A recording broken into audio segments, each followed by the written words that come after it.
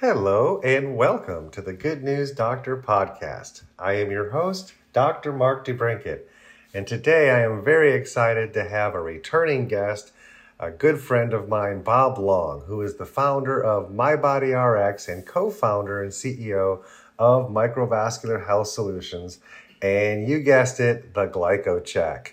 We were so excited to have him on last year to we learned all about this camera that assessed our microvascular health, and we've been able to track people's health over this entire last year. Now with us today also, all the way from the Netherlands, is Dr. Hans Vink. He is the co-founder and chief science officer of Microvascular Health Solutions. He has spent over 30 years doing clinical research, finding and identifying and being able to allow us to see the true function of that glycocalyx. He has published over 87 scholarly papers and has been cited in over 12,000 papers worldwide. He holds multiple patents issued for the Glycocheck and the endocalyx, and it is truly my honor and privilege to have both of these gentlemen here today. So thank you for joining us, and I look forward to what we're about to talk about. Thank you guys. I really appreciate you joining me today on the show. Bob, it's been a year since you've been on our podcast, and we've had so many great reviews of our podcast and sharing basically the story of you two gentlemen and your history in creating the Glycocheck machine and the MyBodyRx products, and then joining forces together and really coming out with an amazing package that's truly going to change the planet.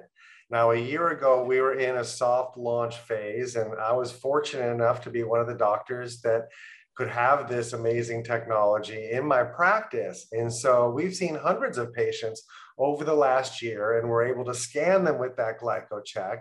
And much to my surprise, some of the patients that I thought were going to be the healthy ones with the highest scores because they look good on the outside and they're active, but ended up having some stuff going on inside and a very poor score as a result.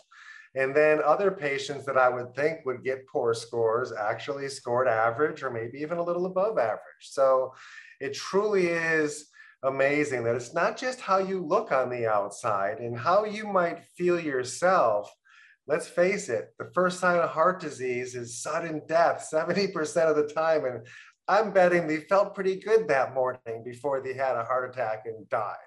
And so I feel so honored that for the first time we have technology now that we don't have to just be a ticking time bomb in the background saying, I hope I don't have a heart attack this year, and not really knowing our true risks. Are we functioning at the capillary level to a degree that we shouldn't have to worry so much about some unintended side effect of a cardiovascular event? Or should we be concerned that I'm fortunate that I'm still alive after all the things that we've all been through, and I better do something about this because that picture is not looking good? So we basically have a thermostat now that kind of measures exactly where we're at. And this has been validated time and time again. We've published so many studies, and it really is exciting that it's about to finally be launched to the public, and so many doctors that have been waiting are about to have their dreams come true. I know we've all lost a lot of sleep waiting and waiting to get these in their hands, and there's so many patients that are just dying to get a hold of their scan to know truly where they're at. So since the last time you were on, we have, to my count, I've seen just on the Glycocheck technology, published over 12 studies now have been released in the last year. And so I wanted to take today's episode and talk about some of those highlights, because we are in a situation that COVID has changed so many people's lives, and we really don't know what's been going on and the kind of damage and the things that we're seeing. But, you know, this platform, we're happy to tell you exactly what we're seeing and what you published. I know we've had a few things come out in that category. So, you know, let's talk about these latest studies that have coming out. This is so exciting, because I know it takes so much money and so many years to complete one of these, let alone finally be able to get it published. So I know that this is great to see so many come out in the same year, but I know that that took years to get to this point. And we appreciate how much hard work you've all put into making that a reality. What was some of the highlights of the best studies that you've been waiting for that have come out? And maybe you can share some of that with the audience. Yeah, maybe I'll just make a few comments, then I'll turn it over to Hans, and we're prepared to kind of give you a quick overview of the studies that we've been able to publish. But as you mentioned, a lot of these studies have been in the works for a number of years. And, sometimes you get impatient waiting for the science, but, these are all conducted by third parties that have purchased glycochecks in academic research settings. It's been very interesting to be involved in these studies and see the outcomes, and quite honestly, see the thesis or the hypothesis that we had, we believed would happen, but to see it actually come true and see how impactful the Glycocheck is and how meaningful it is in letting researchers for the first time uncover new horizons at the microvascular and particularly at the glycocalyx level. It's really making what I'd say some big breakthroughs in changing the paradigm of what's happening in not only the progression of conditions, but the evolution of those into full-blown disease states. And so I'll turn it over to Hans. We've got quite a variety of topics to talk about today, but Hans has done a really great job of working with these researchers, and on some of the papers, he's a co-author, some he's not, but we're in over 150 academic research hospitals now. And so we've got a lot of studies going on. I estimated the other day, I just trying to go back and figure out how much money had probably been invested in Glycocheck and the studies up until, this was about 2 months ago, and came up with a number. It's about $39 million. So it's a significant amount of money. And in addition to that, there's millions of dollars of ongoing research that's happening right now across pretty much most diseases or conditions you can think about in the body. So I thought I'm going to turn over to Hans, and he's prepared some slides and we'll give a quick overview of the studies. Well, good evening, Mark. Good to see you again. Yes, likewise. One of the studies that was really exciting also to me, exactly what you were mentioning, those people that look good on the outside, and then suddenly someone gets a heart attack. Like nobody saw it coming. So one of the studies that was missing in the long list of papers that we have published was a study that looked ahead in time, a prospective study, just looking at healthy people that look healthy on the outside, have no cardiovascular issues, then measure them with the Glycocheck device, and then keep tracking them over a period of 7 years, and to see what happens to these individuals and whether they would get a heart attack or a stroke, or they would suddenly drop dead because of a cardiovascular event, whether those individuals that get all these problems, could we predict that at an earlier stage with the Glycocheck device? So we followed up on dozens of individuals for a period of more than 7 years, and to see what happened to these individuals. And it turns out the measurement with the Glycocheck, and specifically measuring the damage levels to their glycocalyx at 7 years ago, could predict very, very powerful who would get a heart attack or a stroke in that 7 years. So having a bad score with your Glycocheck and have a bad PBR score, a high PBR value, so a lot of damage to your glycocalyx, increases your risk of a heart attack or a stroke by more than 5-fold. So, of the 60 or so people that got a problem out of the 600 people that we followed, we could actually predict 55 or 56 of them based on the earlier Glycocheck measurement. So wow. I can pull up one slide to illustrate how powerful it is relative to other risk factors. Let me pull it up right now. And this slide shows, and the horizontal axis is the relative risk of getting a heart attack or a stroke relative to the people, so people with a bad glycocalyx score with their Glycocheck, relative to the ones that had a good score with a Glycocheck. So the bottom parameter is that PBR value. It tells you if you have a damaged glycocalyx or not. So if you look at the individuals with a PBR value higher than 2.1 microns, so the highest PBR values, so the highest level of glycocalyx damage, those individuals over the course of 7 years had a 5-fold increase of getting a stroke or heart attack compared to the ones that had a PBR value lower than 2.1. So just measuring PBR as a measure of glycocalyx damage is a very powerful predictor. And it's even more powerful than whether these individuals had diabetes, for instance. We know diabetes is a risk factor and people with diabetes can get a heart attack. But knowing your Glycocheck score is even more important than knowing whether you're diabetic or not. Same for a family history. So some families have higher risks because of genetics of getting a heart attack, or using ACE inhibitors for blood pressure, or using lipid-lowering agents to control your cholesterol. Doing the measurement with the Glycocheck was even the most powerful tool we had to predict the risk of these individuals. So I think that was an important part of science that was missing. And we have been doing a lot of studies in patients showing over and over again that patient groups with increased cardiovascular risk have a damaged microvasculature and a damaged glycocalyx, and I have a few more that we added to that list. I'll show you a little bit later. But that actually confirms what we always think. All these diseases have some cardiovascular or microvascular component. But these were all healthy individuals. They didn't have any cardiovascular problems when we did those measurements. And even at that stage, when they are completely feeling perfectly healthy, no signs of any other problem, we could predict 7 years in advance who's going to get a heart attack down the road. So I think that was an important new study that came out only a few months ago. And just to talk about one of the things you said there, healthy individuals, we've taken Glycocheck scans on all age patients.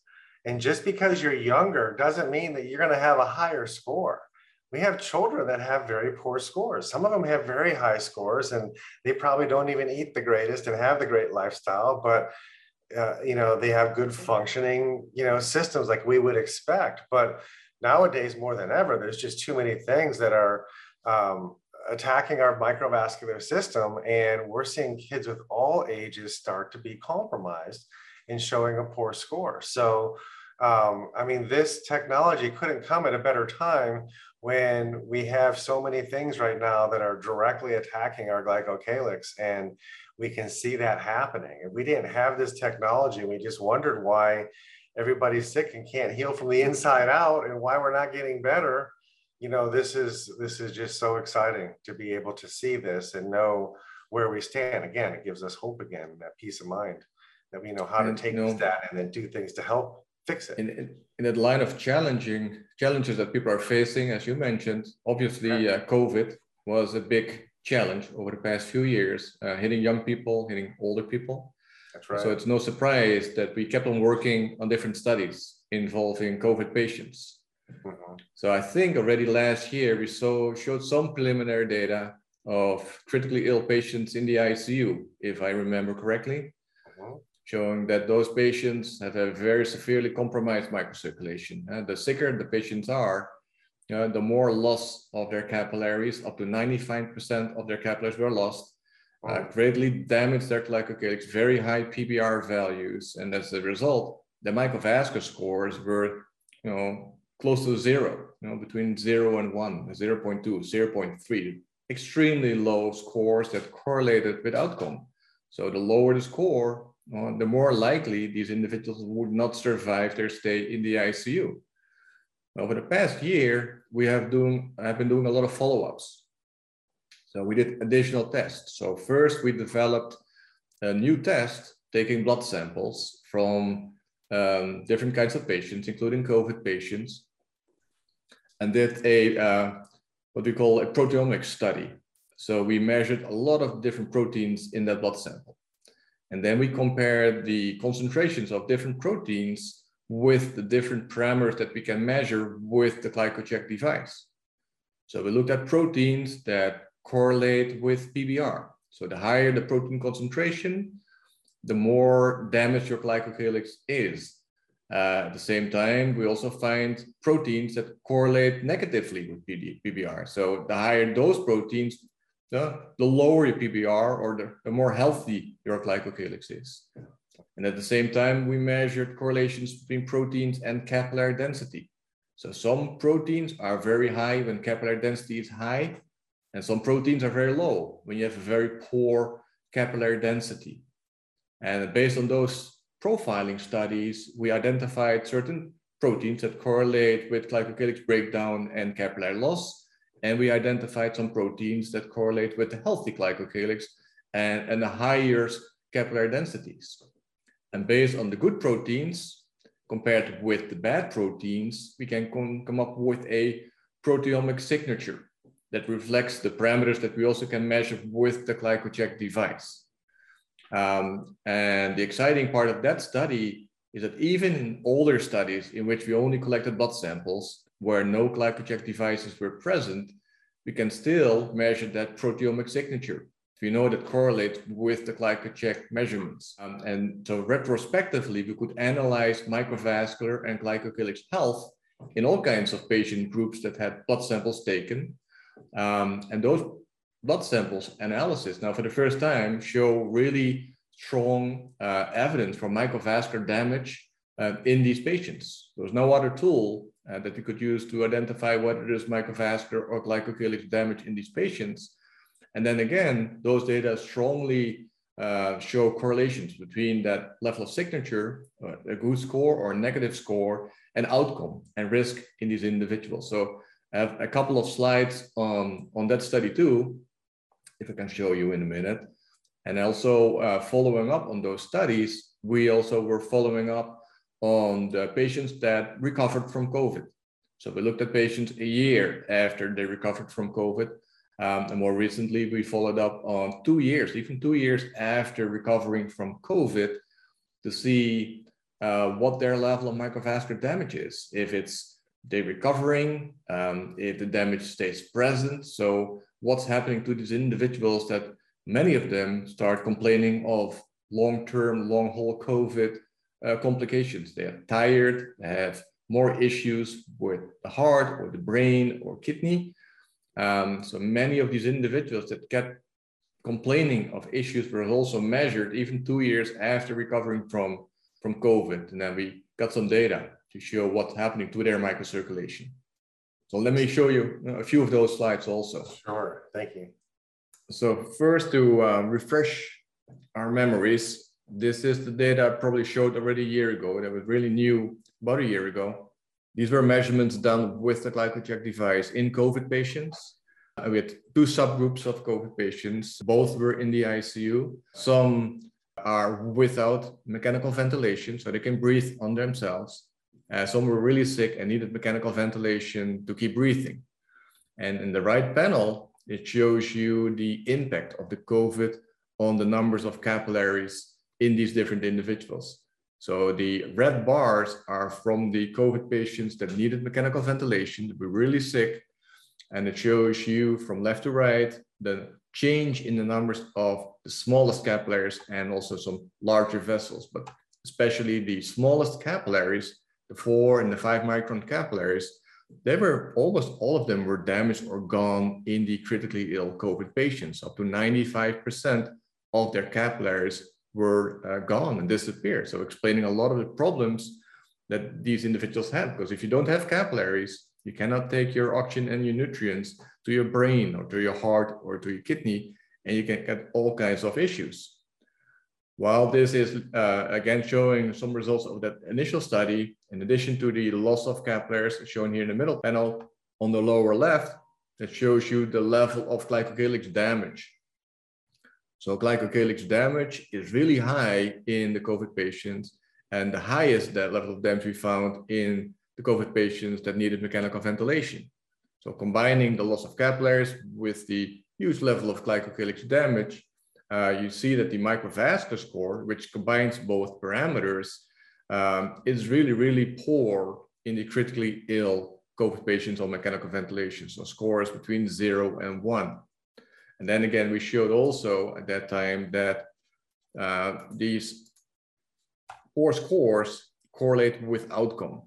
So if you look at the relatively healthy individuals with the PBR values smaller than 2.3, so relatively healthy because they're all sick in the ICU, all the ones with the lowest PBR values or the relatively healthiest glycocalyxes, they all survive their stay in the ICU. So this is the survival curve, shows you what percentage of the individuals survived during their stays in the ICU. So we did a 2-month follow-up to see how they were doing. And the ones that had a relatively healthy glycocalyx, they all survived. There's 100% survival of these individuals. Well, in contrast, if you look at the individuals with a higher PBR value, so with the highest level of glycocalyx damage, you see the longer they stay in the ICU, the smaller their chance of survival is of these individuals getting out of the ICU alive. So we knew that a year ago. And then we did the follow-up study, the one I explained on the proteomics. So what this graph shows on the top left is the PBR value as we measured it with the Glycocheck device. And then from left to right are the different proteins that we measured in blood samples and measured how they correlate with PBR. So on the right-hand side, the high green bars are proteins that have high concentrations when PBR is high. So they reflect glycocalyx damage. And on the left, you see the yellow ones are proteins that correlate negatively with PBR, which means if you have a high concentration of this protein, your PBR value is low and you have a healthy glycocalyx. So green is bad and yellow is good. Well, same for the other parameter that we can measure with the Glycocheck device, capillary density. So we have proteins that correlate positively, good proteins with capillary density. So this one on the right, a high concentration of these proteins correlate with the high capillary density, which is again is good. And on the left, some of the green proteins, they correlate negatively with capillary density. So if the concentration of these proteins is high, it means that your capillary density is very low. You have a lot of damage to your microvasculature. Now, if we zoom in a little bit to the ones here on the left, you see their individual proteins, and we can select the ones that show the best correlations with a healthy glycocalyx or the best correlations with a damaged glycocalyx based on PBR, and the same for capillary density. And then we came up with this protein signature. So the healthy proteins that correlate with increased capillary density and a healthy glycocalyx are on top, divided by the risk proteins that show damage to your glycocalyx and damage to your capillary density. And that gives you a number, a protein signature.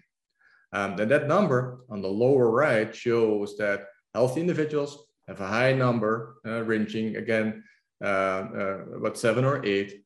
And then people in the ICU or with COVID have extremely low protein signatures, reflecting poor glycocalyx and poor microcirculation.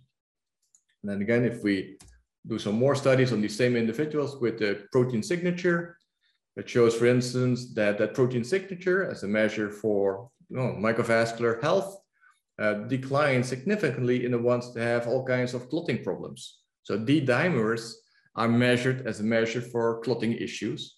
So the higher your D-dimer number, the more clotting problems you have. And we see that those individuals with a compromised microcirculation and a lot of damage to their glycocalyx and capillaries are also the ones that have a lot of clotting issues. Similarly, we see that if we look at people that need oxygen or without oxygen in the ICU, or that need intubation, or people that die, so the more complications they have, that also correlates with a poor protein signature or a poor microvascular health. And same here, just compare whether they need to be intubated or would die is a very strong correlation with that microvascular proteomic signature. So that again confirms that, using the Glycocheck, we can get these sophisticated protein panels to, in more detail, study microvascular health in different patients. And again, confirming that the ones with the poor microvascular health and a lot of glycocalyx damage are also the same ones that get all these complications. They need to be intubated, they die, they have clotting problems. It all correlates again with poor microvascular health. Well, then again, as I mentioned, the initial follow-up was done on COVID patients that recovered from COVID. And this is 12 months after they recover. And we again measure their PBR. So on the left is a healthy PBR value for controls, an increased PBR value when they were in the hospital. They were not in the ICU, but they were infected, had a higher increase in PBR value, so damaged glycocalyx. But the same individuals, although some of their functions improved, you see glycocalyx damage was still present or even increased 12 months after they recovered from COVID. And more recently, we did a follow-up after 2 years. And these are data from that study that are just collected and the paper is just submitted. And as we did before, we measured capillary density, for instance, on the top right. And we see on the left a high capillary density in healthy controls. On the right-hand side, a low capillary density of the COVID patients that needed to go to the hospital. But even after almost 2 years, people with long-haul COVID problems still are halfway in between the extremely low capillary density that they had and a normal level of glycocalyx in healthy individuals. Well, the hopeful thing is, if you look at PBR, PBR seems to be recovered after 2 years.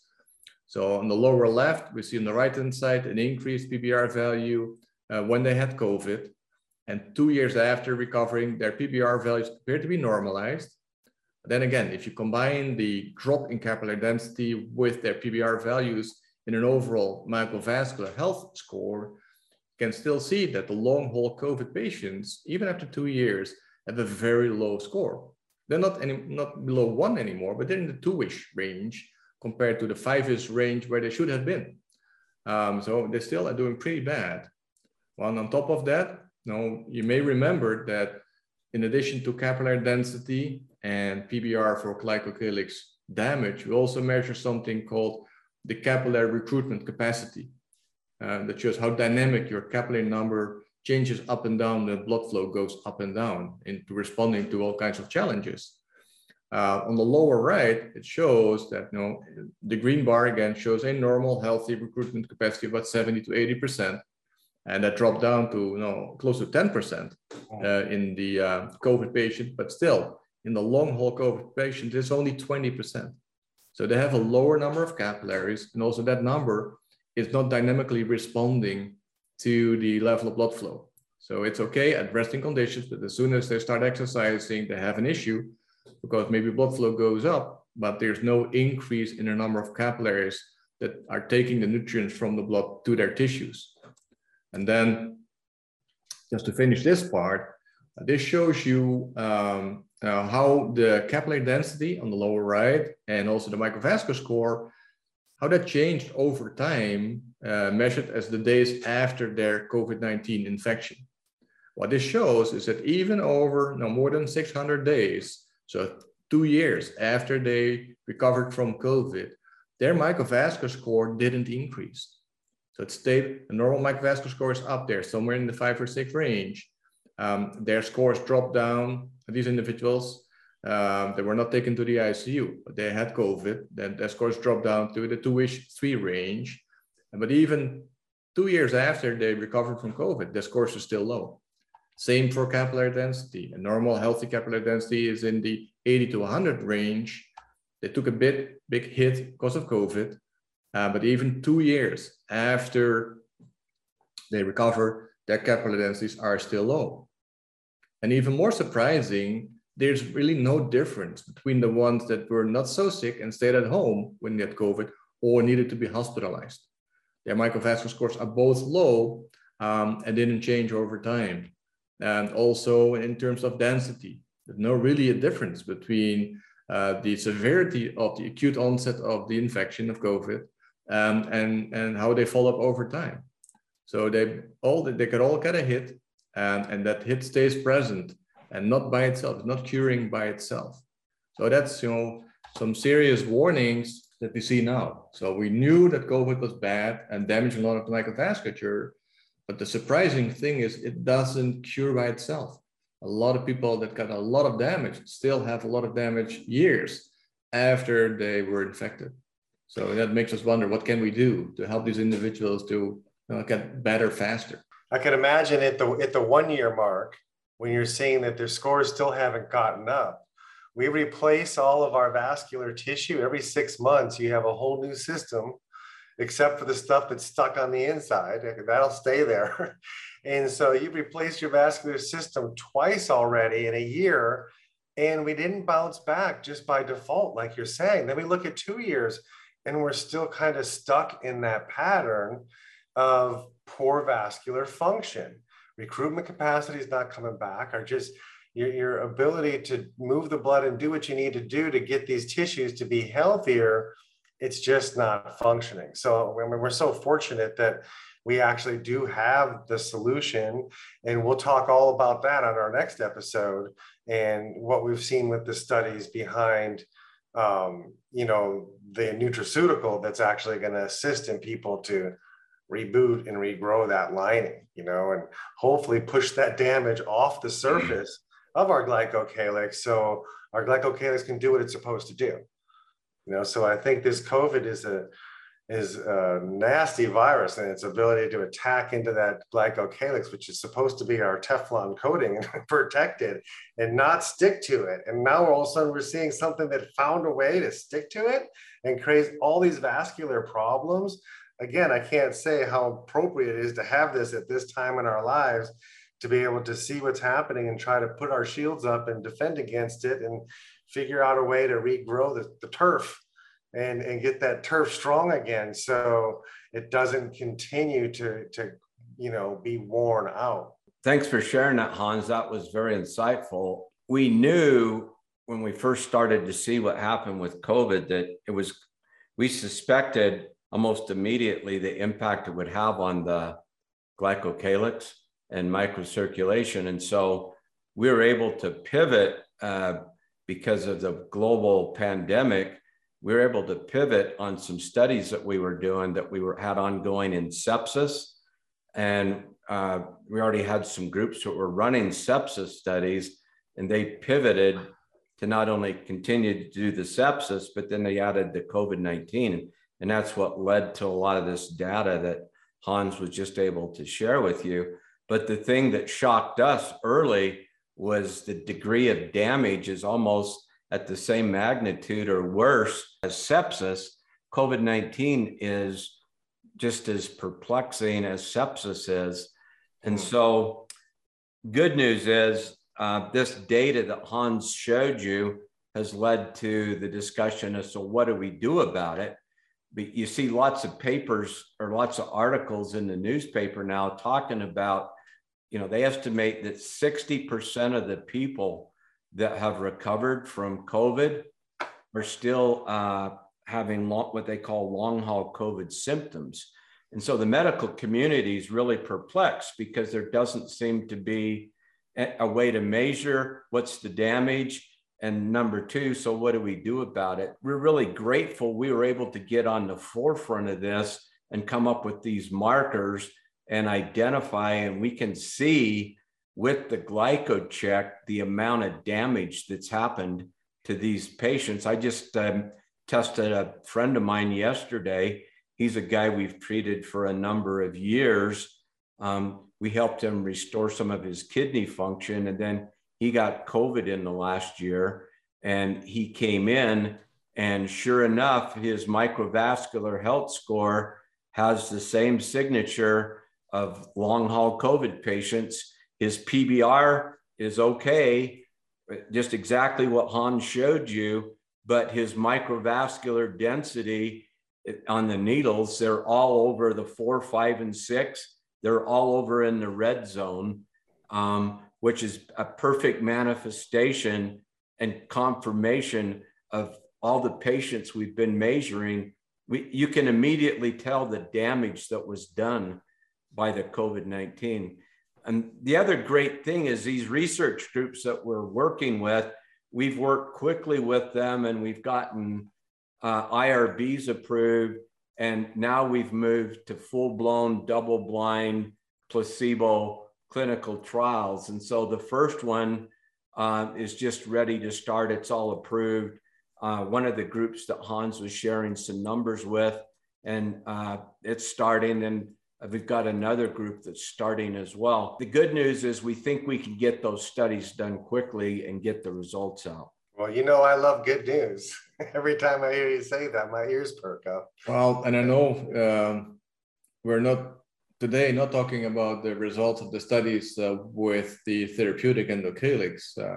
And the larger clinical trials are still about to start doing follow-ups, but I can just say we have some very exciting data on studies on cultured cells, cultured endothelial cells exposed to COVID patients' plasma, again, confirming a lot of damage. And then we have some very exciting results that we will show next time on what we can do to prevent a lot of that damage with the endocalyx supplements. So it's very exciting data. And that's a paper that just was recently also accepted and will be out there in the public pretty soon.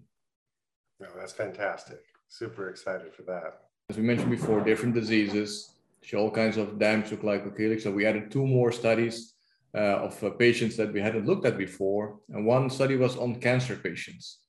So different kinds of cancers, solid tumors or tumors in the blood. And then cancer is classified according to the severity of the disease in different stages, stage 1, stage 2, 3, and 4.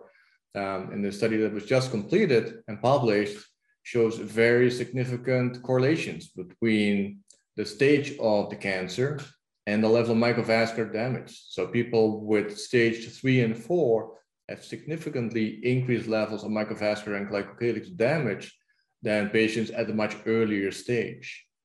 And I'll just show one graph to illustrate that also to show what's shown in that paper.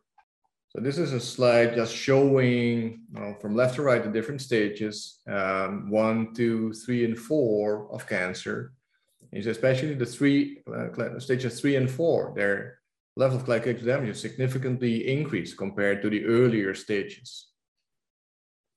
And another study that just came out, I just want to mention, also for new information, confirming what we already thought, was a study on psoriasis. So it's a skin disease, but it has a lot of cardiovascular damage also involved. And that's shown in this slide. On the left is the level of glycocalyx damage that increases in the psoriasis patients compared to controls. And the right-hand side is the microvascular density that drops to lower numbers in the patients with psoriasis compared to controls again. So again, confirming that all these diseases that appear to be all kinds of different causes of the problem, what they have in common very often is a lot of microvascular damage. Very exciting that we now are about to start several studies using the therapeutic to see if we can improve microvascular health, if we can also improve the outcome of these patients, not just as a side effect, see that their microvasculature is damaged, but hopefully also improve their condition and their health when we can improve their microvascular health from the inside out. Absolutely. I love pointing out the fact that we're healing from the inside out. Things that damage us and damage our cells happen from the outside in. And we can think that we're helping by, chasing symptoms in our life, but when we can really get to the root cause and help regrow better tissue from the inside out, better communication in our cells, and let our vascular lining, our entire soccer field, surface field of our body's vascular lining, that is really what's responsible for letting stuff in and through, on top of protecting it and causing the motion and all of that. But that lining is just so critical. And I think that now that we can see it and we can see the damage, and obviously it's all correlated back to so many diseases that you spent your entire career proving that this all lines up. And just like you just showed us in that cancer study, you would think that the further along they progress in their disease of whatever type of cancer it is, that they'd be more compromised. And to have that validated too, it all goes back to life is in the blood. And so now we can just see behind the curtain of everything that some people don't want to see, that poor score, because that means they immediately need to start changing some lifestyle things. But hey, if we want to live a long, healthy life and actually be in control of our faculties and our abilities and our life, we have to take care of ourselves, and we have to be able to do the things that are relating back to the principles in life. And we find things that can enhance the principle of circulation, absorption. These are things that we all have to do, whether you think about it or not, it's happening. And when we can improve that and then track that, I know that when I first started, I thought I was going to be healthier than I was, because my first scan, I had already been on a double dose of the therapeutic for 2.5 months. And so, but my first score was still like a 3.8. And so a few months in, I was up to 4.2. Then I got COVID and I actually triple dosed for a few weeks and I went to a 4.3. But I was back to a 3.9. And then next thing you know, I finally, 8 months later, got back up to over a 7. So it took me a bit. And here I'm thinking that I was way healthier than my score was. I was one of those that thought I've been working too hard and eating too clean for too many years to like have a really bad score. But hey, heart disease did run in my family, and I had a heart attack 4 years ago, and I've been working on reversing some of these major plaque I still had. And now I finally have. And now I don't have to worry about my wife being a widow at any time, because I could drop dead of another heart attack. I feel really confident in having scores over 7.0 myself, that I'm going to be around for a little bit, Well, that's great to hear, Mark. It's, don't want to think about what might have happened if you were not taking Endocalix. And your scores would get dropping down below that 3 value. And it's good to hear you're back up again and have higher scores than ever. Yeah. It's good to hear you're doing much better than most people recovering from COVID. Well, it didn't happen by default. I've been working really hard. I've been very consistent with my nutraceuticals, because I know that they play the key piece of that building block of me being able to get to that point. So I just feel so blessed that I've learned about all of this, that I've met the two of you, and that together we're all going to change the world in such amazing ways. And to be able to open up this platform and let people know that there is technology that's so amazing that each and every one of you watching this call could have in your practice. They've made the platform an easy ability to onboard yourself and to be up and running within a day and be able to start really making this impact in your patients' lives. And, we've seen so many different types of practitioners that are really migrating towards this technology, from cardiologists, which surprised me for a minute, because I would think that the cardiologists want to do more surgeries, but we've found hundreds of them that are all about results, and they want their patients to live long, healthy lives. And so there's a big cardiology presence. We have functional medicine, we have oncologists, we have chiropractors, we have physical therapists, we have general practitioners.